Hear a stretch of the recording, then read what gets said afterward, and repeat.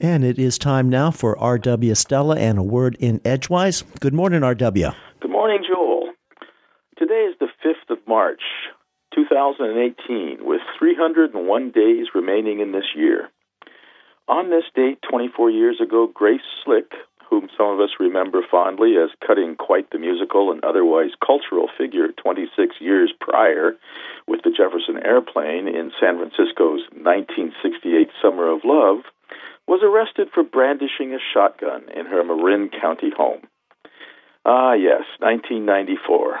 Some of us remember it vividly, although the thought of that venerable year now being almost a quarter of a century away is also just a tad unsettling.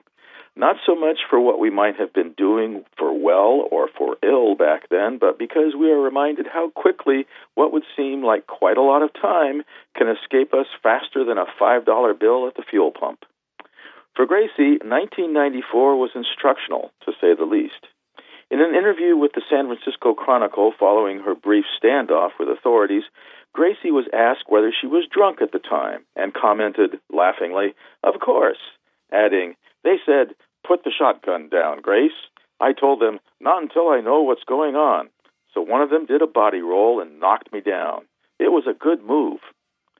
Some of us have a moment of epiphany after an event such as this, regarding how the chain of cause and effect plays out.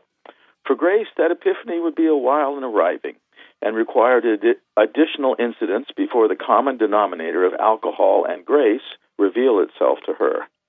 When it did, all became clear. "I can't drink anymore because I'm so bad at it," she admitted to the San Francisco Chronicle.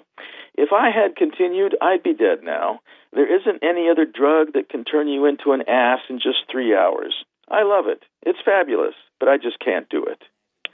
Able to afford and fortunate to be allied with an effective attorney, Grace managed to avoid being sentenced to prison in lieu of performing 200 hours of community service, attending AA meetings, abstaining from alcohol, and submitting to random drug testing.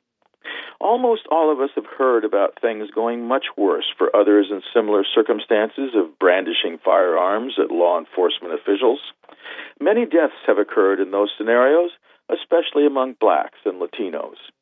Fortunately for Grace Slick, her long-range view of survival of the species clicked in particular, her own survival in a free, law-abiding society. 24 years after Grace's near-death experience, firearms have become nearly the biggest hot-button issue on the American scene. And interestingly, the two camps of anti-gun and pro-gun are perhaps both most motivated by the same drive, survival of the species. The anti-gun camp sees firearms as the largest threat to a most basic human compunction, to nurture and protect our offspring, who collectively represent the survival of the species and our hope for the future. And the pro-gun camp sees firearms as the most basic form of defense against those who might misuse firearms. Collectively, those members of the pro-gun camp who do not misuse firearms believe they represent the best defense for the survival of the species and are our hope for the future. To be sure, the baseline of survival of the species has been with us from the earliest myths and legends and poems and tales. How do we enable the tribe to continue in this world of such great adversity? The earliest chiefs asked themselves. And we find increasingly in the modern age that the greatest adversities we face are of our own making. How will the drive to provide for the survival of the species play out in regards to climate change, for example? Stay tuned to future editions of A Word in Edgewise as we explore those questions. From Orono, Maine, here's to a great day.